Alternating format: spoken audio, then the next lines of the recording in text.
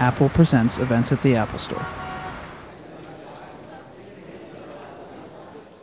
Please welcome this evening's guest moderator from IndieWire, John Anderson, and tonight's guests, Marshall Curry and Matthew Van Dyke. I brought notes. I never read them. Marshall, you never do,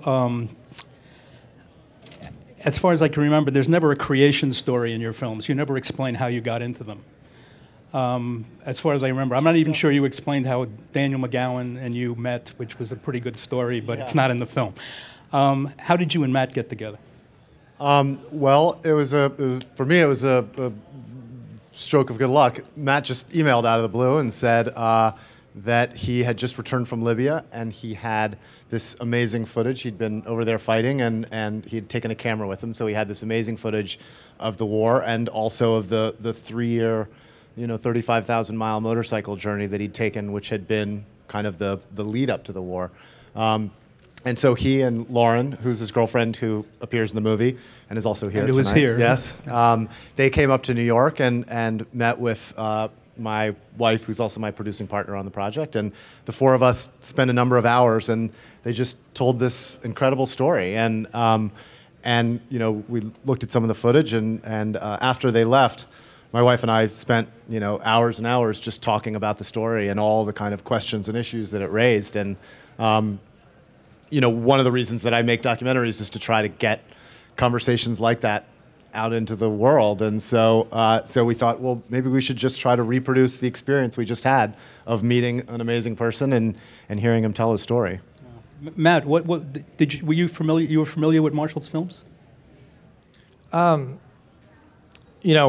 I came back, I spent years filming with the intention of doing a film up until the point I went to Libya. When Libya, it was more of a personal video diary thing. But I decided that I wasn't going to have time to really direct a film right now because I wanted to work for the Syrian Revolution.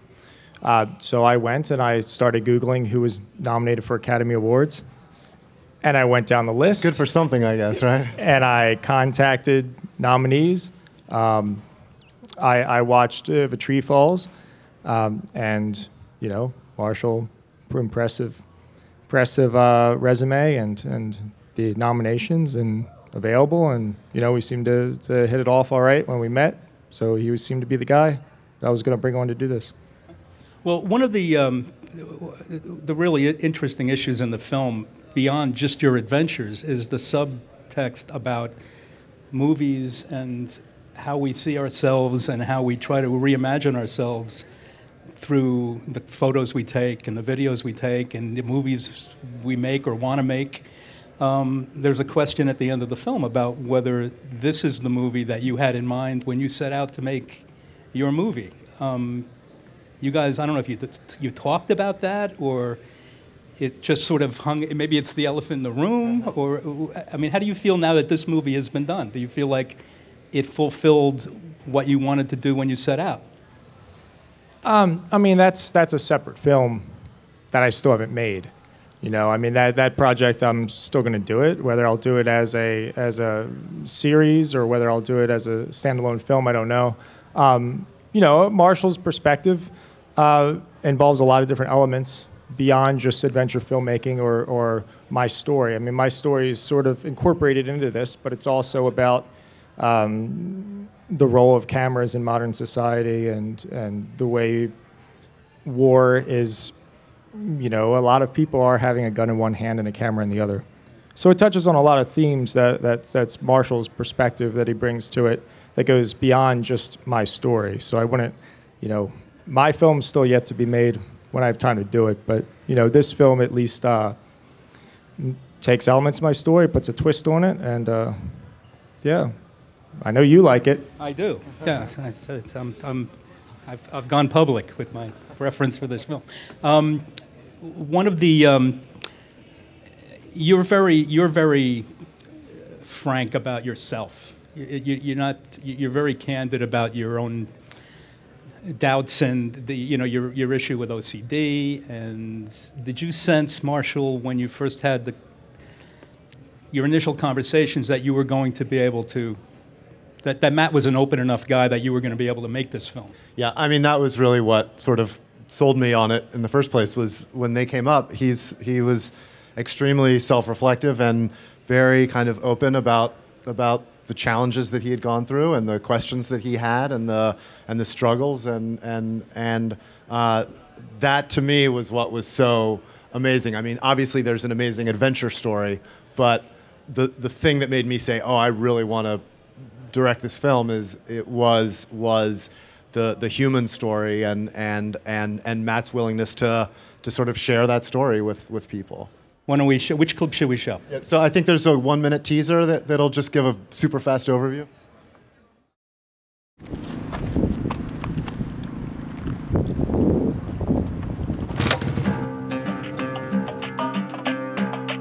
When I graduated from Georgetown, I wasn't sure what I wanted to do at all.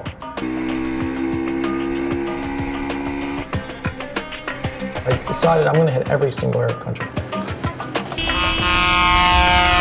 I bought sawed-off shotguns, where I kept them under my clothes for self-defense. Got attacked by a village mob. It was just one crazy adventure after another. A revolution is spreading across the Arab world. The protest movement is now spreading to Libya, where Colonel Muammar Gaddafi runs one of the most repressive regimes in the entire region.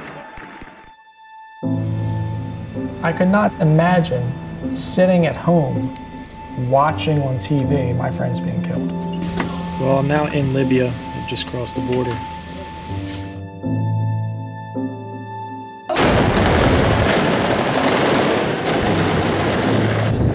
They were firing at us from buildings. They were using snipers.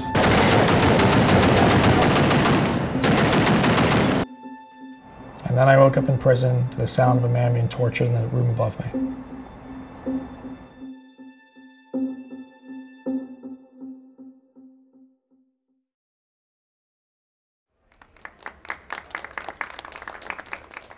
It might be an impolite question, but if Matt had given you a bunch of footage that was completely a garbled mess, would you have backed out gracefully?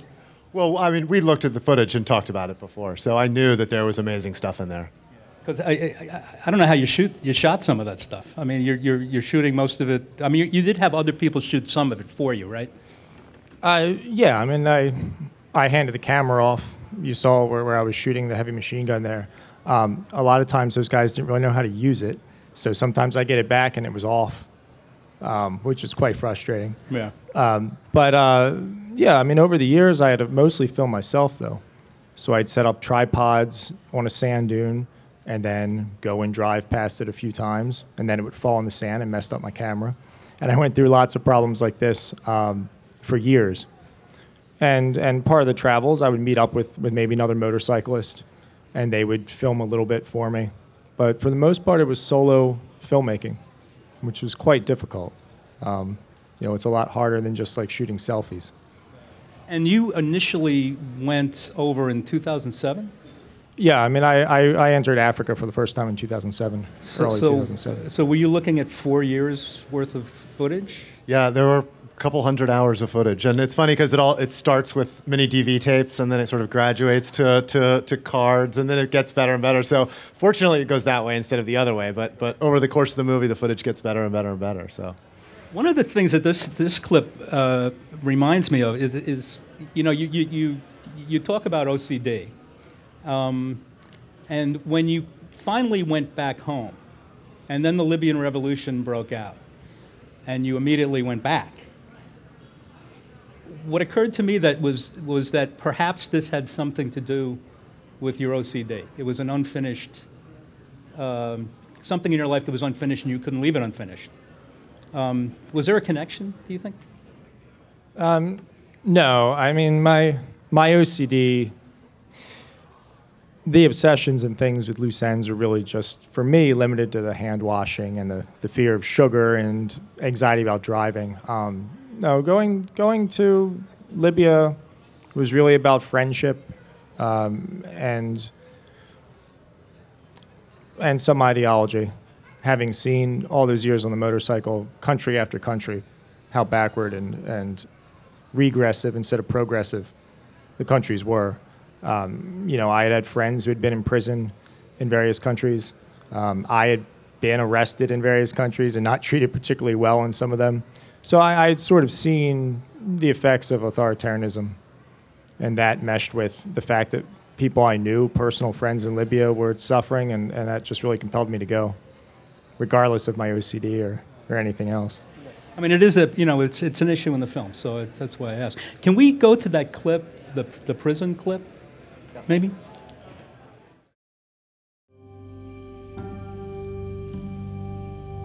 I was hit in the head during whatever happened. I was in and out of consciousness for days.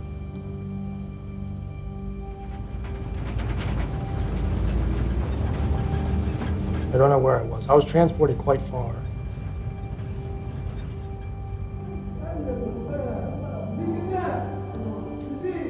And then I woke up in prison to the sound of a man being tortured in the room above me. I had this blindfold on, and they came and interrogated me. And they started playing video off my camera. Nothing is so far. It was a clip of Nori. At the end of the clip, I said, "Nori, you remind me every day why we fight." And the interpreter said, "You will never see America again."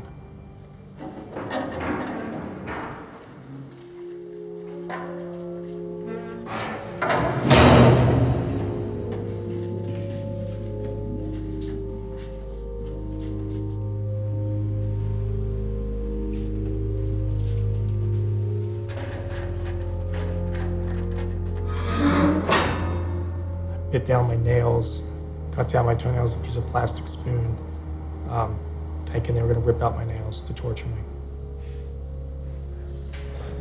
They never came and interrogated me again. I figured that they had enough on the video camera. They didn't need to ask me any questions. It was all there.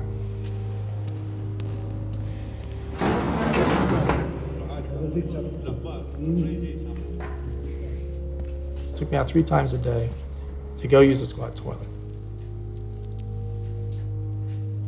These black bugs would crawl into my cell at night, climb on the walls, climb on me sometimes, bugs that lived in the toilet.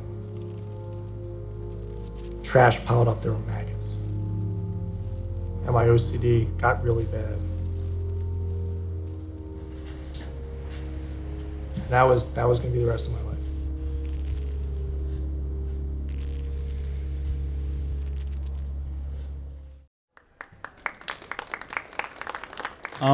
That's Joe Posner's animation? Yeah. It's a very interesting decision you made to do it from Matt's POV. Can you talk about that? Sure. Yeah. And just to sort of set it up, so Matt, about a third of the way through the movie, decides to go and join the Libyan revolution. While he's there, he's captured by Gaddafi's troops, and this is what happened. Well, up until the time he was captured, he had a camera with him, so he was documenting everything. And when he gets out of prison, he buys another camera. But we had this hole from the 5.5 months while he was in solitary confinement where we didn't have anything to show. And so, fortunately, after the war, Matt had gone back to the cell and had filmed the cell. So we had photos and video footage. In fact, that's a photograph of the actual cell. And so we knew what it looked like. So we built a 3D animation of the cell and then decided that rather than be outside looking at Matt or looking at any of the people that he interacted with, the guards or people like that, we would have everything be Matt's perspective. And that was mostly an attempt to try to give the audience, in as tiny a way as possible, or as much a way as possible, which is tiny, the experience of what it would be like to be in that prison cell.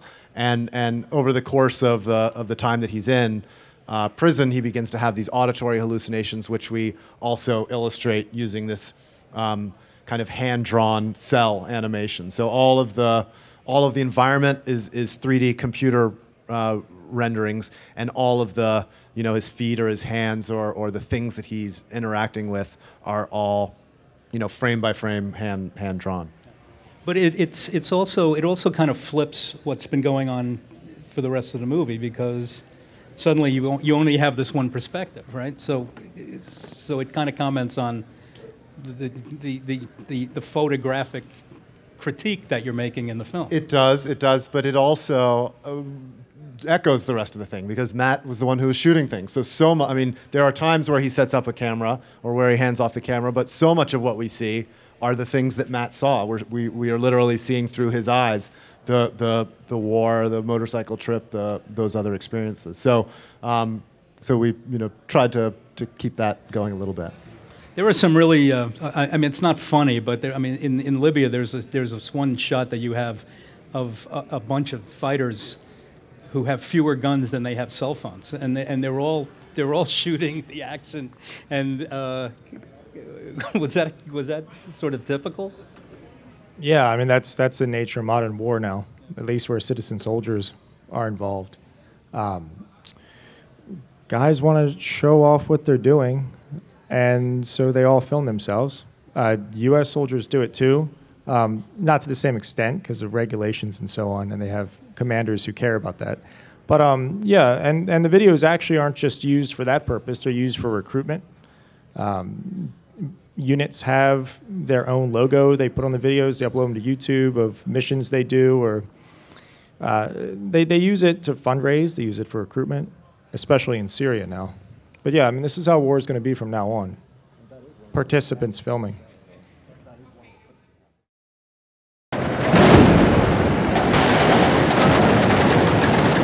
There were die-hard loyalists that were not going to surrender.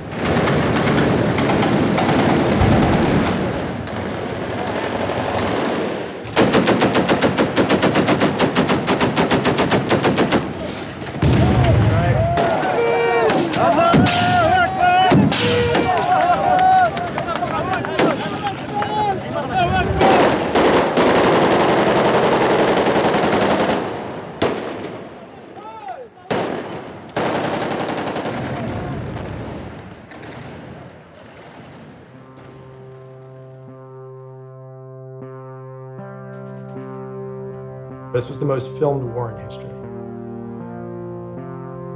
with cameras everywhere. There were guys with cell phone cameras in the middle of gunfights. Cell phone and camera in one hand, AK-47 in the other. And these guys, their concept of war is what they saw on television and movies.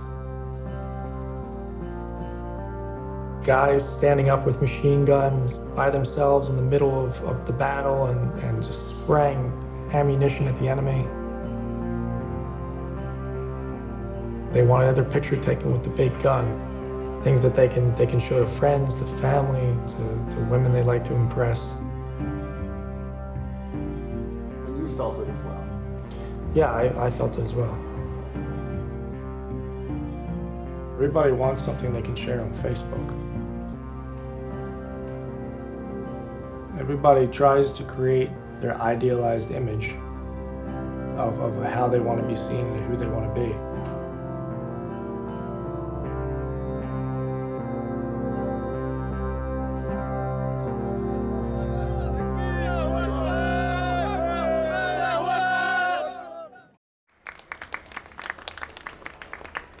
Matt, you were saying that you've been in and out of Syria and made a short film about it. Is this going on there as well, or is it a different situation? Yeah, it's going on there probably more than it was going on in Libya even. I think the count now is tens of thousands of videos uploaded to YouTube out of Syria. And part of the reason it goes on even more is, again, because it's used for recruitment. It's used for competition and bragging rights between units, which is a much bigger deal in Syria because of the length of the conflict and the lack of organization. There really is competition between units for resources and for funding from donors outside the country. So they really have to show off, basically, to get the funding and to get people to join their unit. One of the things that was so interesting to me when I started looking at the footage and hearing Matt talk about this phenomenon of people all filming themselves, even in the midst of the most crucial life and death, high-minded experiences. I mean, they're fighting for the freedom of their country, and yet they still want to get a good shot. And of course, I was struck when I thought about it. that it's not just Libyans, it's not just American troops, it's everybody who has a Twitter account and a Facebook and an Instagram. We're all sort of struggling with this, documenting ourselves and trying to be present in a moment at the same time as we're trying to think of a clever tweet to extract from the moment and or to get a shot of something even as we're trying to be present, and that's something that documentary filmmakers have been struggling with for a long time, but now that everybody has an iPhone and everybody has a Facebook account, it's something that everybody's sort of thinking about a little bit. Well, you're not supposed to text and drive. I mean, how about texting and firing machine guns or dodging bullets? It seems a little hazardous. Yeah, I mean, I never saw anybody do it at a time that was so critical that they put aside their responsibilities or got themselves in trouble with it. But that said, I'm pretty sure probably in Syria, a guy has stood out in the street too long filming and gotten shot by a sniper. I'm sure it's happened. There actually are videos of guys who, from their first-person perspective, get shot by a sniper while filming. We're going to take questions from the audience. Thank you. It's a question for Marshall. Marshall, you often are following a subject and it's unfolding in front of you as you're making a film. In this case, it seems like you had the film before you started to make it. I'm wondering what unique challenges that may have posed for you. Was it easier for you? Was it an easier experience for you to have actually your third act before you started, or did you? So curious about that, the process for you relative to your other films, and whether you see this thematically at all connected to your other films. Well, in some ways, this was the first time I hadn't shot the film that I was working with, and in some ways that was a challenge, because when I'm shooting it with an idea of the movie that I'm making in mind. So I know I'm constantly kind of editing as I'm shooting, mentally editing, so I know, okay, well, I need this kind of shot and this kind of shot in order to build this scene, and here's what I'm interested in, and that's what I'm not interested in. Of course, when Matt's shooting, he has his own ideas of all of those same questions. So in some cases, there were challenges that I wouldn't have had to deal with had I shot it. Of course, in other cases, it was a manna from heaven. I didn't have to go to Libya and put my life on the line and work for years and years and years collecting all of this footage. So there were trade-offs that in some ways made it creatively much easier, in some cases much more difficult. Hi, this question's for Matt. I was wondering, before you decided to go back to Libya, I'm sure it also influenced you to go back. When you went back to participate, how active were you in maybe contributing ideas, or why you were fighting? Were you kind of just like, I'm doing what the group's doing, I'm here as a support system? Did you become more involved? What was really like your personal interest or your personal thoughts in shaping the situation as much as you possibly could have, if that was even on your mind? In a lot of ways, I was just like any of the other fighters. But fortunately, our commander trusted Nouri and I. Nouri is the Libyan that I known for years before the war started, and during the war, he was the driver of the Jeep and I was the gunner. The commander trusted us a lot, and so when our unit was at the base or guarding the base, he gave Nouri and I the freedom to go out and go to the front line and fight alongside other units. So Nouri and I tried to stay active. We saw quite a lot of action, I think about 40 engagements total with the enemy. And then when the unit needed us, we would join the unit on missions. But we were sort of like anybody else, but with a little more freedom of movement. And we hated to just sit. We always liked to be up, making sure we were contributing as much as we could and being active. And you also had more experience than some of these people with arms, right? Yeah, at the start of the war, out of our original unit, which was almost all wiped out at Brega when I was captured. I had, when I was in Iraq and Afghanistan filming the U.S. military, I asked the soldiers to take me to the range and showed me how the weapons worked. So they showed me how to use everything from, small arms all the way up to Humvee-mounted grenade launchers. and I fired the stuff on a range, and they showed me how to use the sights and everything. So by the time I got to Libya, I had more experience with weapons, and especially with heavy weapons like heavy machine gun, like the Dushka that I used in the war, because I'd shot a 50 cal on American Humvee before. So I at least had a basic understanding. This is for Matt. I'm sure this is sort of the cusp of the film, but I'm interested if you could just momentarily take us into an insurrection, how rebellion starts, like being in these neighborhoods and beginning to meet people who are not fighting. We were talking about how the people were taking the videos and capturing themselves on cell phones. Just can you tell us like how it felt to see a citizen going from a plumber or a weaver or whatever to the next, holding a pistol or a gun and fighting a war in the next moment? It's probably the greatest thing in the world that I've ever seen is people getting up and doing something and taking action and taking their destiny in their own hands and putting their life on the line, you know, for their own country. You know, at the beginning of the war, I was captured about a week before NATO joined the war. And at the time I was captured, it looked like nobody was going to help Libya. We didn't think NATO would get involved. So there were very few, a few hundred men at the most were going from Benghazi towards the front line, and we were part of that group. There were guys just sitting in the cafe in Benghazi waiting for Gaddafi to come wipe us out, probably thinking we were all fools. But the men that I saw, especially then at the beginning, who went and stood up, and with all we had was mount a gun in the back of a pickup truck. The tanks were still inoperable. They were still trying to get the tanks running. So yeah, that was the best part. But that's part of the greatest thing of the war was the camaraderie, and everybody had a sense that they were doing something important, and that they were all on the right side. And there was just a brotherhood of unity of purpose that you rarely see, especially in, you know, our comfortable lives here in the Western world, where most of our concerns are entertainment and consumerism. Here it was like people fighting for just the rawest, most basic freedoms. And a guy, yes, would be driving a taxi cab one day, and a week later he might be a tank driver. And it was the greatest thing to see somebody step up and do that and risk their life day after day in that way. Hey, how you doing? What was your interest in Syria? I'd been to Syria 3 times before the war started in Syria. The reason I went to Syria is after Libya, actually during the war in Libya, myself, other rebels were talking about going to Syria to fight. And some went. I wanted to go with them. The problem was that there was a lack of weapons and ammunition for fighters. They had enough fighters at that time in Syria, but they didn't have weapons and ammo or international support.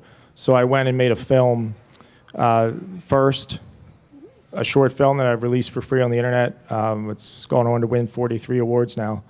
That film was made to try to move public opinion in America and Europe to try to encourage more international support for them so they could get what they needed to help them win.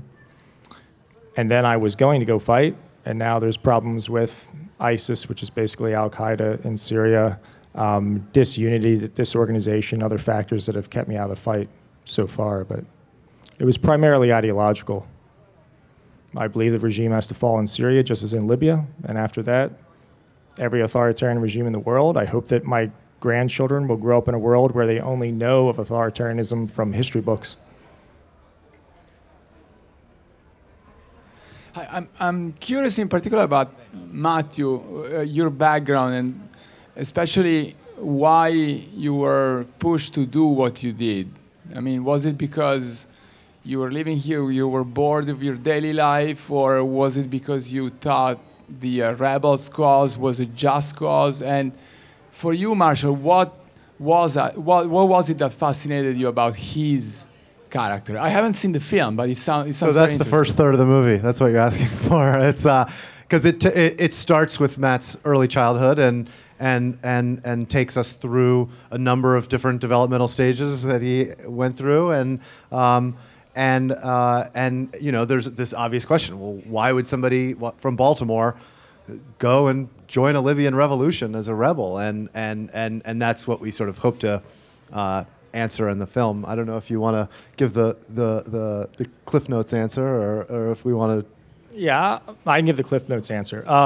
I'd been to Libya before in 2008 for about a month and a half. I made really good friends there, who were the best friends I made during all my travels for all those years.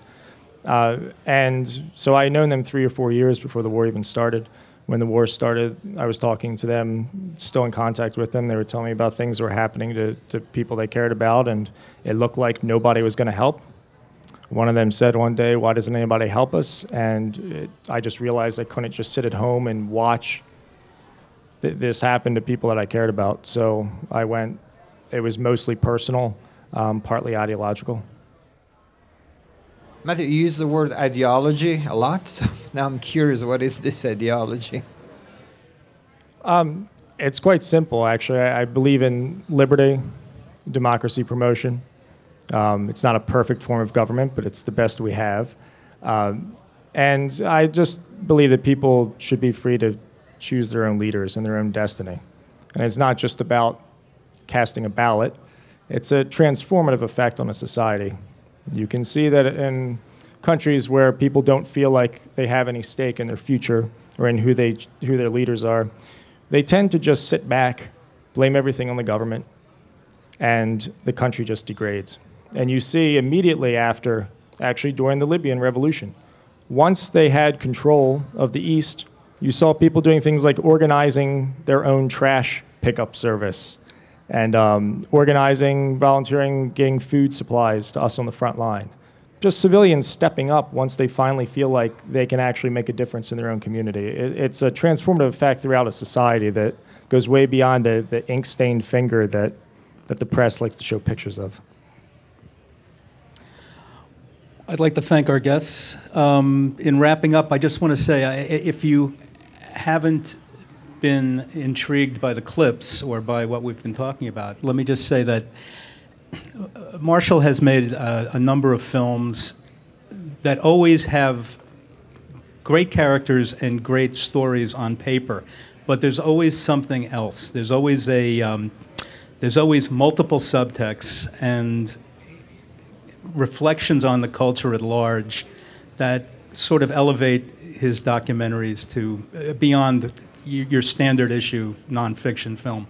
And I think this is a great example of that, and a great example of what can be done in the form.